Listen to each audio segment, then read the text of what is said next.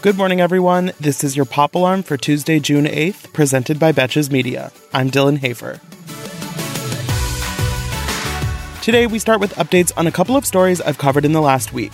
First up, Mariah Carey denied The Sun's report that she and Jay-Z recently got into an explosive argument at a meeting about his management company's strategy for her career.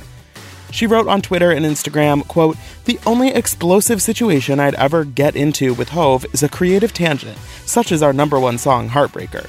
To the people who make up these lies, I say poof, vamoose, son of a bitch." I'm glad she cleared that up, but for what it's worth, she didn't actually say she's not leaving Roc Nation, and she's still not listed on their artist roster, so the full truth here is still up for debate. Ideally, I'd like Mariah and Jay to settle it by dropping a new collab together. Thanks in advance. And on Monday, Ellie Kemper finally addressed last week's viral controversy surrounding her participation in a St. Louis debutante ball when she was 19. In a lengthy statement posted on Instagram, she acknowledged that the Veiled Prophet organization has, quote, "an unquestionably racist, sexist, and elitist past." She wrote, "I was not aware of this history at the time, but ignorance is no excuse. I was old enough to have educated myself before getting involved." Aside from the usual condemnation of white supremacy and promise to learn that we get with these statements, I was struck by this part. Quote, "There is a very natural temptation when you become the subject of internet criticism to tell yourself that your detractors are getting it all wrong.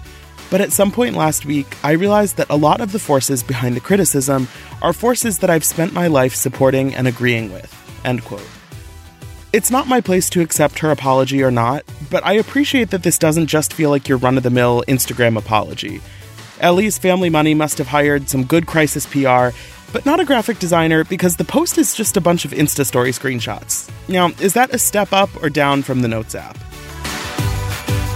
Jennifer Lopez has mainly been in the news for her romantic entanglements lately, but on Monday, J.Lo turned the focus back to her career with the announcement of a major content deal with Netflix. The partnership is a multi-year first-look deal, which basically means that Netflix has first dibs on all the projects she develops before she can shop them to anyone else.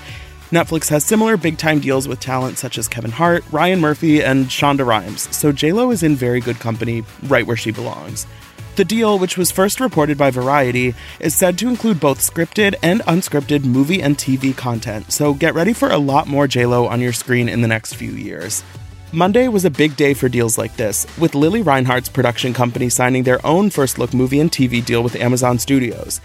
With J.Lo and Lily at dueling streaming services, I guess a Hustlers sequel probably isn't in the cards at this point. We really can't have nice things, can we? And former One Direction member Liam Payne is back on the market after revealing on Monday that he and his model fiancée Maya Henry are no longer together. Liam, who's 27, started dating Maya back in 2018 when she was just 18 years old, which just feels a little bit weird. Is that just me? They were first connected just a month after Liam split from Cheryl Cole, with whom he has a 4-year-old son named Bear. We don't know why Liam and Maya didn't work out, but I could take a wild guess that the 20-year-old model didn't feel ready to be a stepmommy. After confirming his singleness on the Diary of a CEO podcast, Liam said that he has a pattern of not being good at relationships and that he needs to work on himself before he enters into another one. Personally, I feel like I could fix Liam, but I also respect whatever journey he's on. For more Pop Alarm, be sure to rate, review, and follow the show wherever you listen, and you can follow me on Instagram at Dylan Hafer for more entertainment stories.